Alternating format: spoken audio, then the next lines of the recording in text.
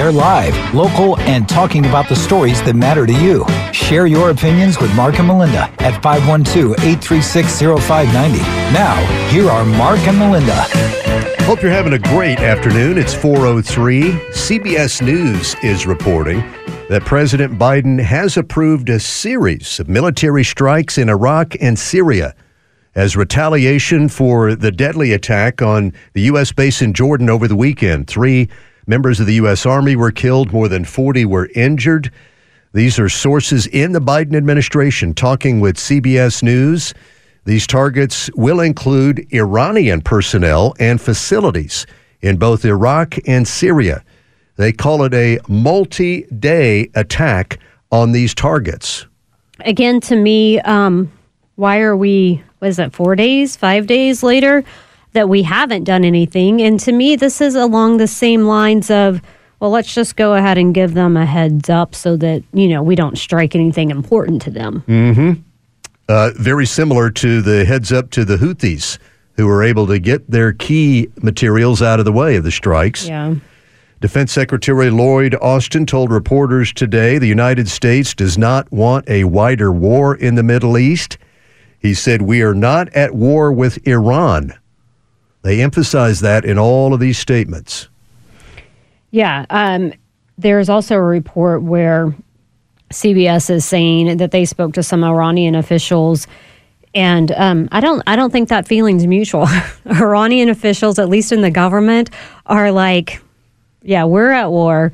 And we are going to call Biden's bluff on this. You do something, we're coming at you, all forces that we have. And then you compare that to the Iranian people, and they're like, oh, they don't want this. Mm-hmm.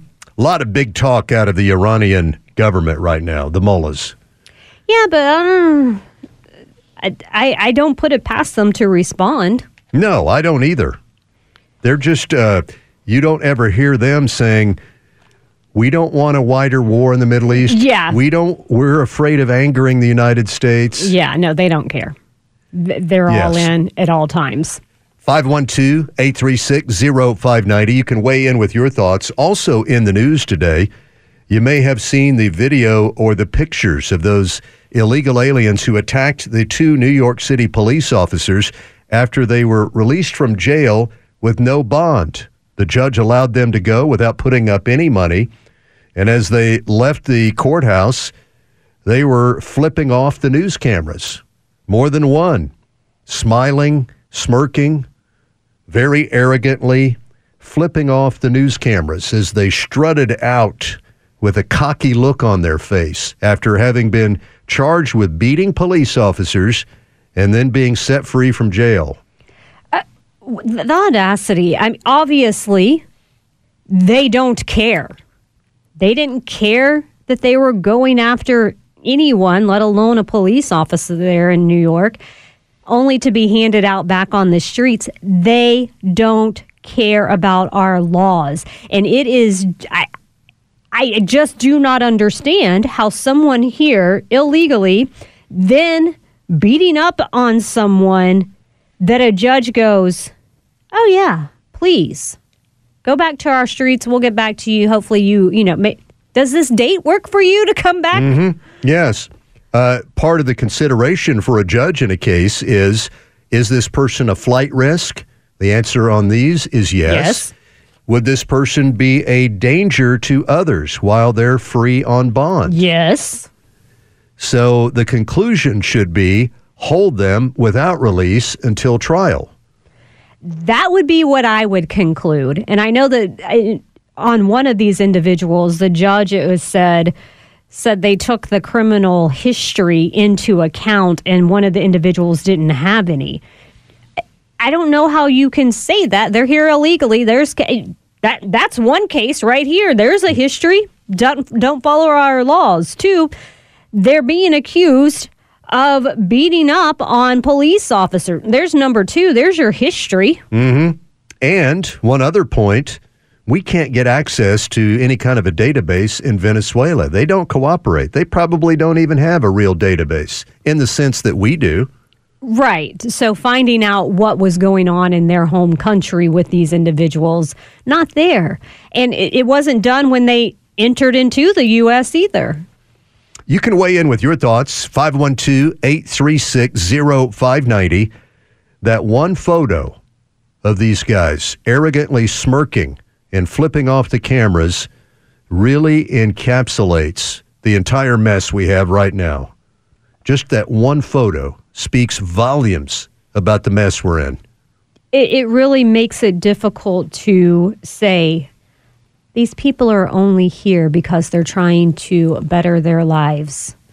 And that's why we need to allow entry in, even if they're doing it the illegal way.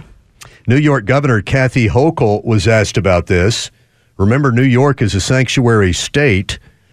And she said, well, maybe we should consider deporting someone who commits a violent crime.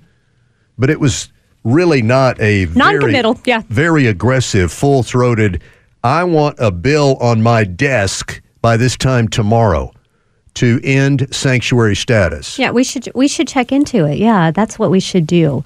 And it is that, my goodness, that it's that kind of leadership, if you want to call it that, policies that have New York and other places facing the problems that they have right now. And that is, you're soft on crime.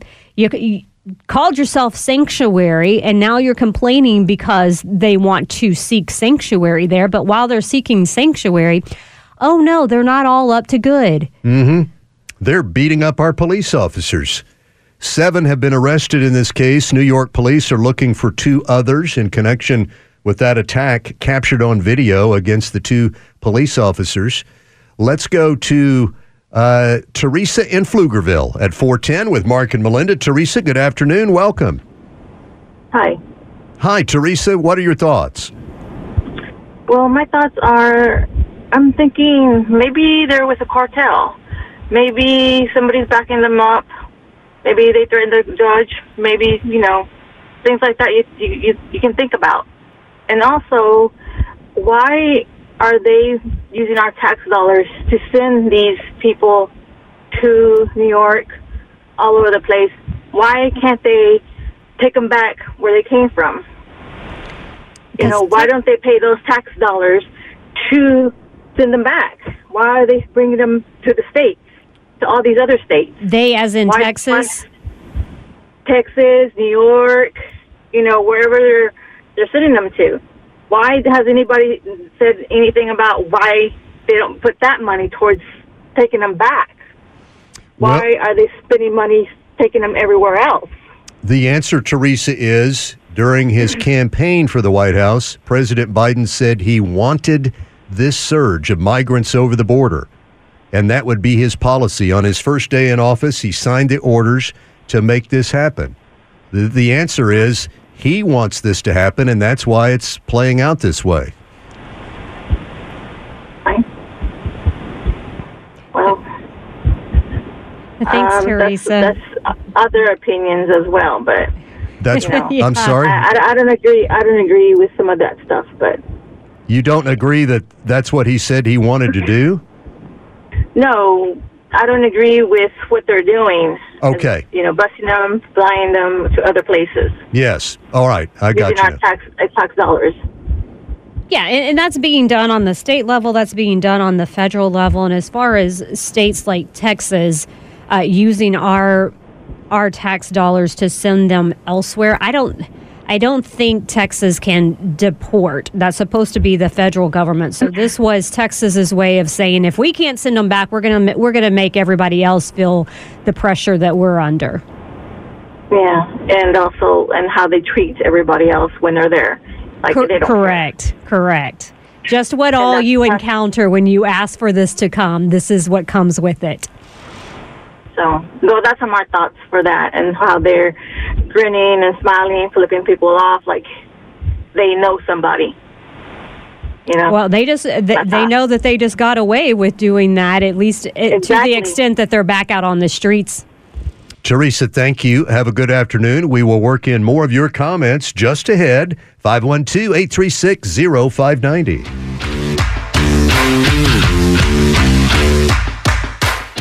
And now back to the Mark and Melinda Show. Join the conversation at 512-836-0590. New York City Mayor Eric Adams was also asked by local New York media regarding these illegal immigrants who attacked the police officers. They asked the mayor, do you think in cases like this that New York City should change its sanctuary status and help deport people like this? And he said, if someone commits a crime against a police officer and they're not here legally, it's definitely worth checking into. Listen, I agree about the police officer. How about just anybody? They commit a crime, which they do. As soon as they put their little pinky toe over the line the illegal way, they should be deported. Mm-hmm.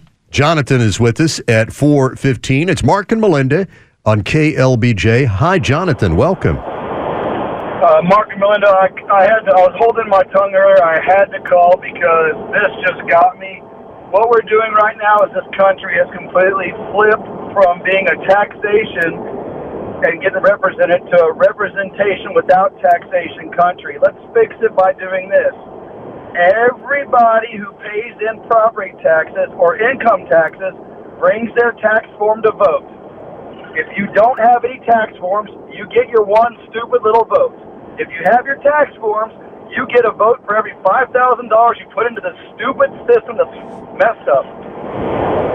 Yeah, I think a lot of people are probably honking their horn in support or... Now, yeah. On another thing real quick, Nathan brought up a great thing. How do you defund a government that only believes in power and money or violence and money? Because all these people sugarcoat it. What are we doing in Israel? What are we doing everywhere around the world? We're bullies. We get it. We're fine.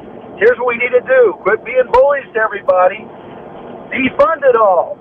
Guess what? You get your W-2 from your employer. You fill out 9 dependents. Go to the border. Get some names from those people who are jumping the border. There's your 9 dependents. Get all your money. Keep it at your house in your mattress.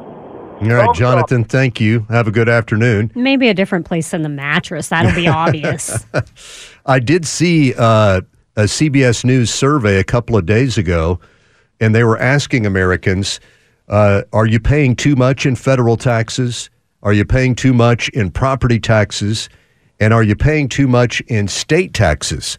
Mm-hmm. And it was well above 60% in each of those categories. We're saying, yes, I am paying too much in each of those categories. Yes, and then it went on to say that they found that their tax dollars were better spent on the local and state level and not on the federal level.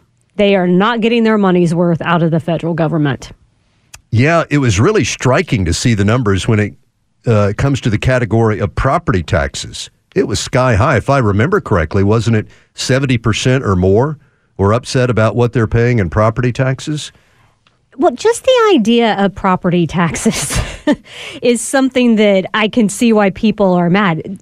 Because of the property tax, you never truly 100% own your home and land. So, yeah, I bet there are more than, if it's only 70, that would be surprising. Yeah. And again, as Melinda noted, throughout this survey, it was really emphasized that the people answering these questions were also asked, are you getting your money's worth? And it was a resounding no on all levels, really. Federal, state, local. A little better. On the local level, yeah. But overall, definitely not. Yeah. And when you look at the huge amounts of money being spent on the federal level, and then all of the things that continue to be major problems, it's not surprising that people have that feeling right now. Well, I mean, you can't help but say, why am I sending money up there? Because I'm not seeing any benefit of it. It's only dwindling my own income or my family's income, and I'm not getting the benefit. The people that are getting the benefit are the ones that really aren't working because we're giving it to them on the social services side of everything. 512-836-0590. You can join us with your calls and your texts. The Statesman says it has an exclusive report this afternoon. The headline reads in part, Austin Police Department says that higher-ups knew that there were dangers with those beanbag rounds that were used during the 2020 riots downtown. That's what this report says. Have you had a chance to really look at this? It just came out. It's very long, very detailed. I've just kind of skimmed over it, and one of the things that caught my attention was that it's being reported that the department might have had the information about defective, less lethal munition back in 2019, and that it was told during training that these were faulty. It's reported that it was told to the higher ups, and again, I've only been able to skim, so I take away from this that nothing was done since they were then used during the 2020 riot takeover of 35. Well, this could have a major bearing on the criminal cases of officers who are still facing trial in connection with what happened in those riots. And that's been one of the arguments that they have used throughout all of this. We were doing our duty. We were ordered, go out there, use these. They say we were directed by our leadership. Don't blame us if the rounds were faulty. Well, and that was one of the things that was a point of contention when you had all of these officers that were charged, but you didn't have anybody that was calling for them to use this charged. The chief wasn't charged. And that was one of the things, like, we were following orders like we were supposed to do. The person that gave the order wasn't charged on any of this. What was all known and who knew it? I think that's important too. Yes. All right. You can weigh in on that one with your thoughts. 512-836-0590. Also in the news today, Melinda and I talk with you frequently about the really poor behavior in our public schools and the tremendous frustration it's creating among the teachers and how it's robbing the opportunity for other kids to learn in our public schools, and how the kids who are really engaging in rotten behavior seem to be right back in the classroom very, very quickly without any significant consequences. Well, this story out of West Virginia says state lawmakers in West Virginia are now debating a bill that's focused on elementary school teachers, giving them more power to kick out the kids engaging in really bad behavior in elementary school. First off, it's really sad when you have to make a law just so the teachers can get some structure in their class. Yes, absolutely. But yes, this law would say not only could the teacher kick out the kid, that kid would not return unless the teacher consented to them being returned there. And then also it would require a meeting between the school and the child's guardian. Again, why does that have to be a law? Why isn't that already happening? And I know it's not just West Virginia. This is probably in every school across this nation. Yes. Based on the surveys I've seen from teachers, it's a national problem, and it's driving a lot of people to retire from teaching. And you're not alone if you're asking, how did we get to this point? That teachers have to wait for the government to pass a law so they can deal with a kid that's engaging in really terrible behavior. It's sad. No wonder you've got teachers, and I truly believe, for the most part, teachers, they love being able to be a positive influence, impact on these students, and they're leaving the profession, and it's not because, it's not paying enough. It's because they've had to put up with this, not being able to take out the discipline problem so that they can focus on the ones that are really there to learn. Mm-hmm. Remember, this is elementary classes we're talking about here in West Virginia. One of my conclusions is this bad behavior is a symptom of the really bad parenting that's occurring in so many homes across America. These kids are in elementary school, and they don't respect the teacher. For decades, all that teacher had to do was look at a kid, or raise their voice, and that would be the end of it. Yeah. It really is alarming when it said a recent survey of public school teachers said only about 5% of parents are highly involved in their students' academics. 5%. And then we had a text earlier that said, you can reach out to these parents, and parents come and they just, my kids said they did nothing wrong. End of story. There's not even a discussion to be had. All right, we'd like to hear your thoughts on this. 512-836-0590. Texas lawmakers were working on some kind of a proposal to restore more discipline in the classroom, but it failed. It ended up going nowhere. Nothing was passed. This is in West Virginia where they're debating this, and the state lawmakers opposed to this say one of our concerns is teachers will be too quick to boot a kid out of the classroom. They'll use this power too frequently.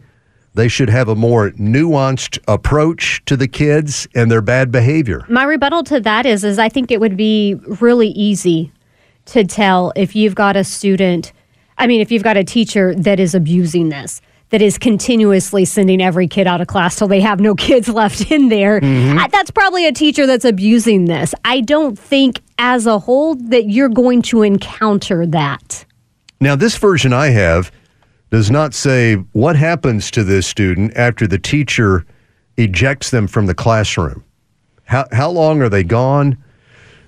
What do they do? Is it still in that same elementary school, a different type of setting with supervision? I'd like to hear more about that. On where they go and what they do. And how long they're gone. I know we talked about they only get to come back when the teacher agrees and says, I approve. Okay, he or she can come back at this point. Well, and it had some wording that a school discipline committee would determine the best option for the student. Who comprises the school discipline committee? Is that, I'm sure, someone in admin, someone that represents the teachers, someone that represents the kids? Who's the committee? Who's it made up of? And what are their options? All right. We'd like to get your thoughts on this. 512-836-0590. It's Mark and Melinda, live and local, News Radio KLBJ. And now, back to the Mark and Melinda Show. Join the conversation at 512-836-0590. Thank you for joining us. Tiger's here producing. It's 4:31, and Katie is weighing in on this proposal for a state law in West Virginia that would give elementary public school teachers the power to remove a student from class if the student is engaging in unruly, disruptive, or violent behavior. Katie, welcome. How are you this afternoon? I'm well. Thank you for asking. How are you? Doing very well. I understand you are a teacher, so you're on the front lines. Yes, I've been a teacher for 30 years, and it's so different from when I started. And, the students who are coming in with behavior, it's definitely a problem. And so what schools are trying to do is they're trying to address it. We have to document the behavior, and we've got to document it for a long time, because what they're trying to do is see if there's something wrong with the student. Is it, are they emotionally disturbed? Is it some kind of disability? And so you have to document it for a long time, and those kids are still in your classroom, and they can throw a chair at you, and they can throw whatever they want to you. They can hurt other kids.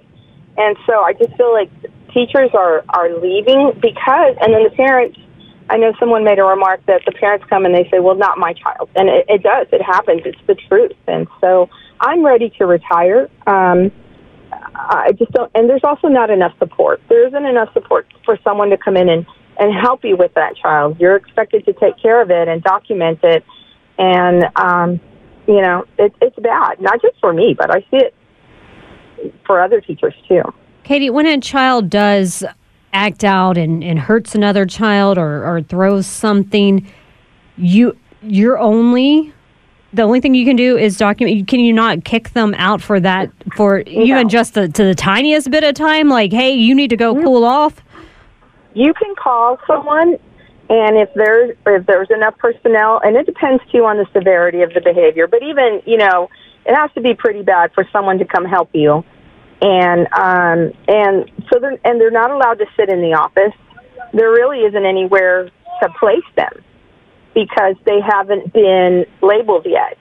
And so that's what schools are looking at, and that's why schools teach a lot of social emotional learning, because these kids aren't learning this at home. They're not learning how to regulate their emotions.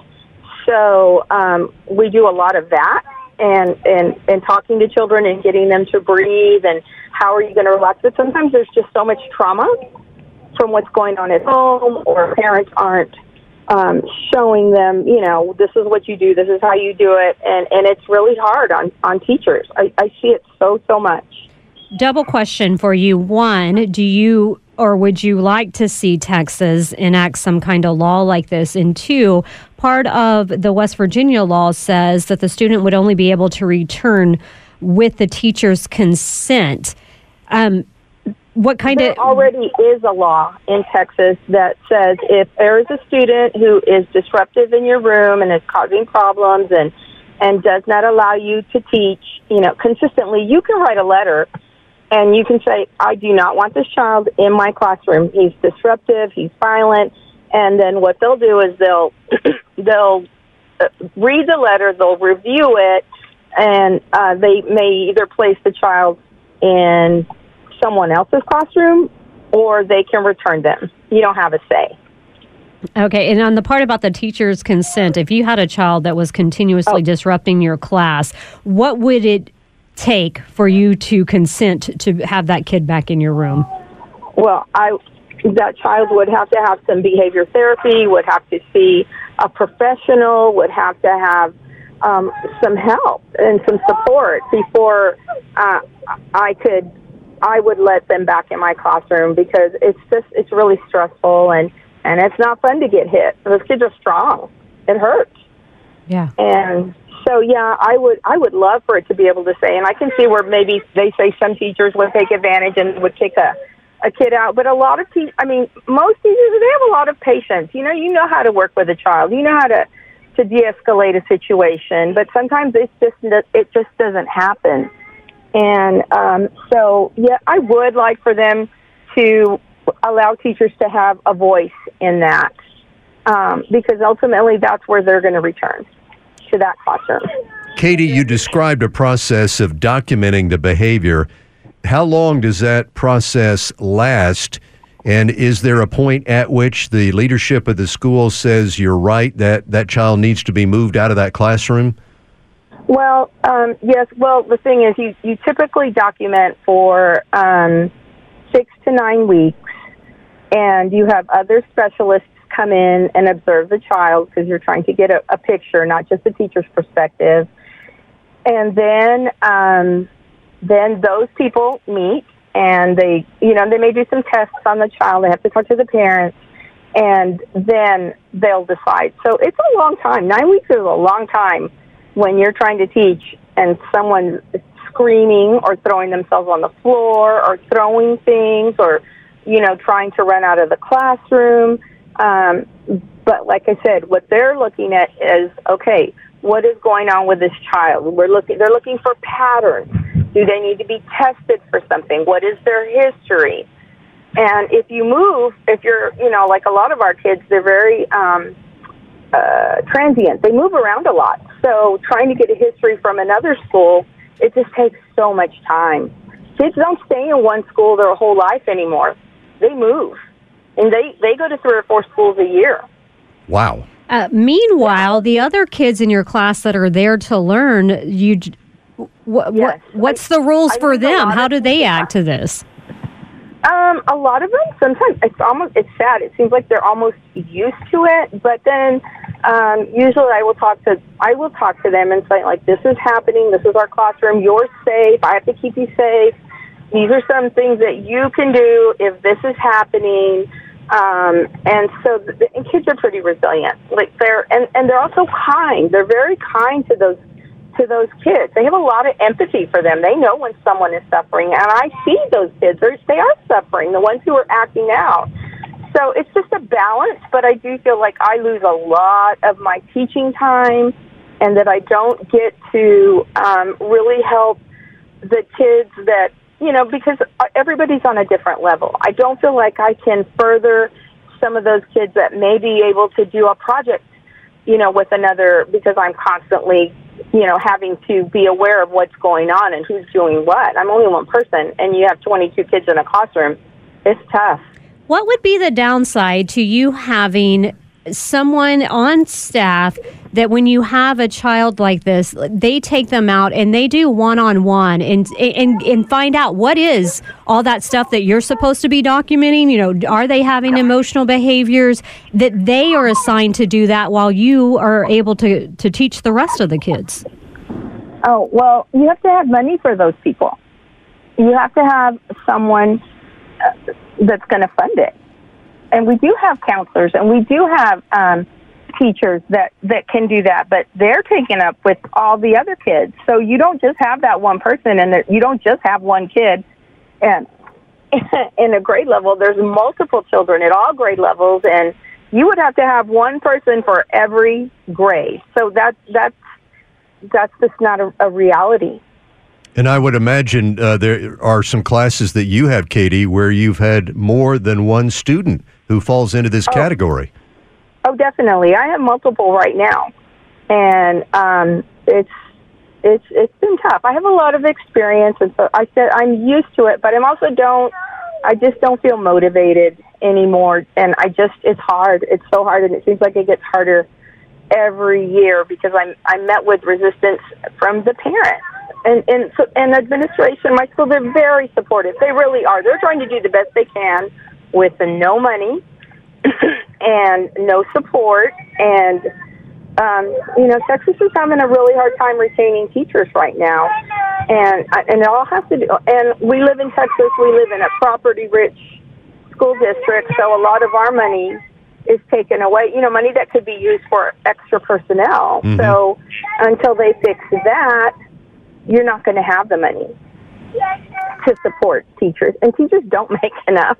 You're getting kicked and punched and screamed at, and then the parents are on top of you. It's just like you really do have to love what you're doing. And you said you have multiple kids right now that fit into that category. Is it 2, 3, 4? What? I have about 5. It's varying degrees. It's varying degrees of behaviors, and they do get support. And but it's just really, really, really hard. When you're trying, because they are on a scale. It's like you have some that just cry, or some that just are needy, and then you have the ones who get really, really mad. And so I wouldn't say that they're all violent. They're not.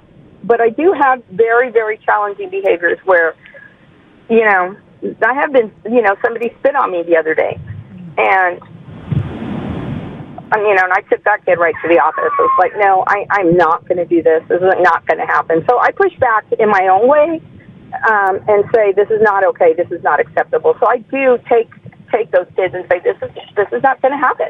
Good for you, Katie. Yeah. Thank you so much for that insight. Yes, thank you for your time. We appreciate that.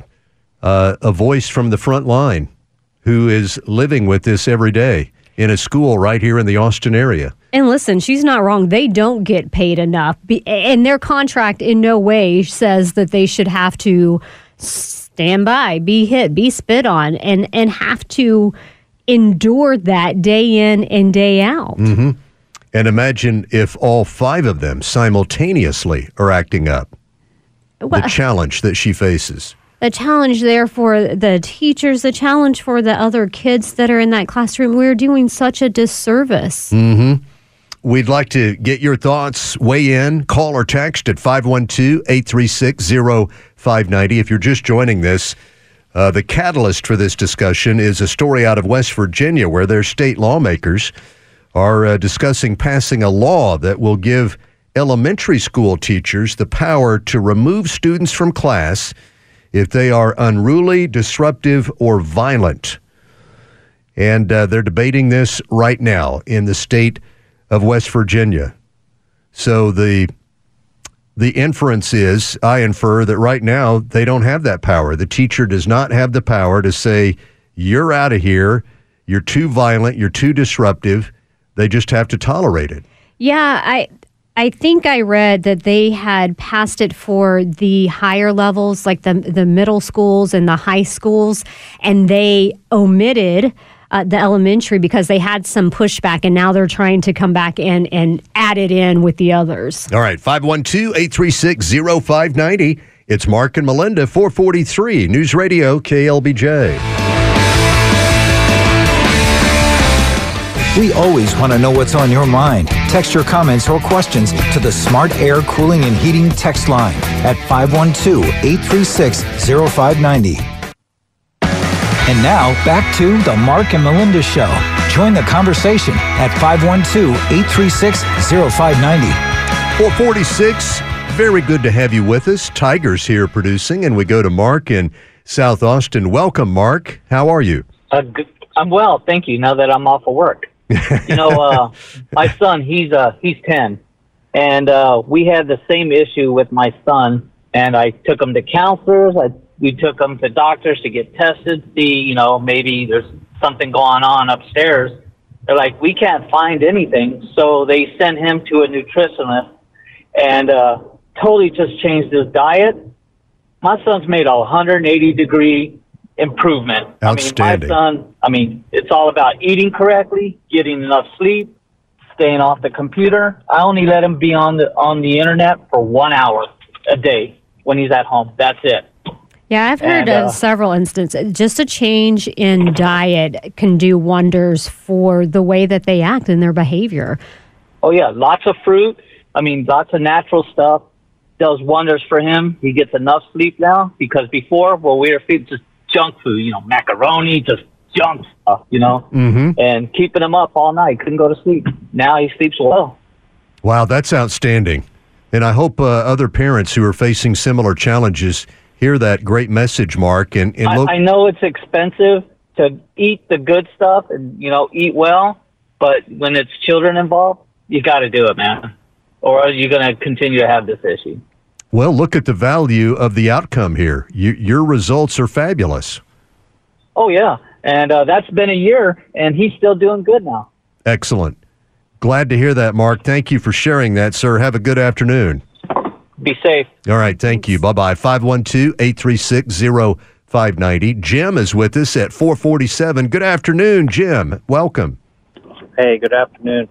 I'm not a teacher, never have been, but I'm an Uber driver, and so my comment is geared toward kind of what I've heard in conversations and have had conversations with teachers who have been in my Uber vehicle. Yes. And so it's basically what I want to speak to is kind of what I've heard with what the teachers have been going through or are going through. Mm-hmm. And so I had a conversation with one teacher who is only in her third year of teaching. Her first year was middle school, and now she's in her second year of teaching high school. And she was just so stressed and just said it's not anything like she thought it would be. The students are disrespectful and unruly, and she said this will probably be her last year of teaching. Maybe she's got one more year in her because she just doesn't know what else she's going to do. And then the other conversation, I didn't have a conversation with the teachers, but I overheard a conversation between two teachers where they were just commiserating about their students, and it sounded like maybe they were teaching younger students with behavior issues. Mm-hmm. And the one teacher admitted to the other that she keeps in her classroom, in her desk drawer, she keeps an empty pill bottle, like one of those larger pill bottles with alcohol in it. And she drinks alcohol in her classroom during the school day to get through it, calm her nerves. Not to get through it. Not good, but that speaks to what they're having to endure day in and day out. And in the case of the third-year teacher, think of what we as a society are losing there. There's a lot of education that went into that teaching degree, a lot of preparation, expenses, etc. She's probably very committed. She was gung-ho when she started, but now she's disillusioned. Yeah, she was very saddened by it all. Jim, thank you, sir. You have a good afternoon. You got it. You too. Thanks. Thank you. Bye-bye. Let's go to Nate in Pflugerville at 450 with Mark and Melinda. How are you, Nate? I'm doing good. How are y'all? Hey, Great, thank you. Thank you. And I'm getting to the point where hearing all this stuff with the whole classroom and students and this and that, and they're passing laws where they can, trying to pass laws where they can kick a student out of the classroom. I remember, I'm only 21, so I remember whenever I was living in Louisiana, I was part of Jefferson Parish, and you act up, they'll sit you outside with a textbook and a notebook and tell you to recap a whole chapter and come in when you're done. But looking at how this society is now coming, where everyone's getting soft and they think they're really hard, this and that, and they start talking back to what's supposed to be their superior, and they don't understand that back in the day, if a student talked back to the teacher, the teacher would pull out that whole long meter stick and swat them across the hand, and if they did it again, they'll get it again. Now, in my personal opinion, I think that factor of discipline in the school system should be able to be brought back, and it would help control, because there's two ways to, stay ahead. Either you strike fear or you have them respect you. And nowadays, no one has respect for anyone. So to build a better society for the future, it all starts in the classroom. Cliche thing to say, but it does. Well, you're right on many of those points. I'm going to say I would take it a step further. It starts at home, and it should be, in the classroom. You see the work from home, and you build on it. Yes, and I 100% agree with it. Also starts at the house, because you're at home before you go to school. I have a 1-year-old, and he listens better than some of these 15-year-olds. And like you said, it goes from the start at the home to build for the classroom, to build for their life. Nate, thanks for weighing in. Have a good afternoon, sir. You too. Thank you. Appreciate it. Thank you. 512-836-0590. He's describing a form of corporal punishment. We went away from corporal punishment for the most part, not entirely.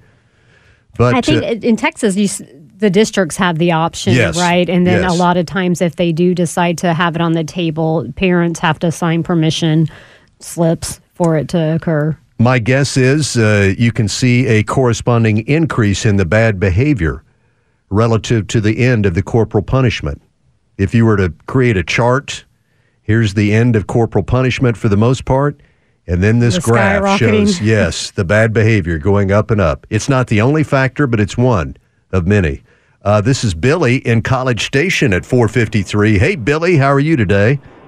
Hey, y'all. Let me say I get off of work at Texas A&M, and I start my commute home, and the first thing I do is tune in. So I love listening to this show every day, and it's been a great episode so far. But I just wanted to comment on the children issue in the classrooms, because I've spent a long time working with juvenile delinquents and working in group homes.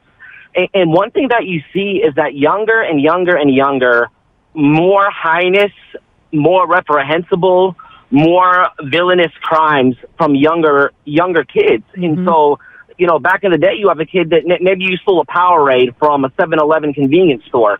I worked with kids 12 years old that were facing federal charges for trying to rob. And so I think it all comes down to this idea of, like, when you have a society with no level of accountability, it just starts into chaos, Yes, you broke up a little bit there, but it sounded like you're saying when you have society that does not have accountability, you're inviting chaos. The same thing with the officers. To do that and then flick off the media after. I know it's kind of disconnected, but it's the same principle. When you don't have accountability at the base level of society to hold parents accountable, to hold young people accountable, anything, and parents are going to think that their job and their responsibility is going to be given to the teachers, and there's going to be an expectation for the teachers to raise their children, and that is not at all part of their job description or responsibility. So that's kind of what I think is at the base of it all. Although there's a lot of legislative things you can talk about, the base of it is when you remove accountability, it leads to enablement, and it leads to a lot of heinous things that are going on in our schools. So, Billy, my call. yeah, you bet. Yes, agreed. Have a good one. Thank you for listening in College Station, 512-836-0590.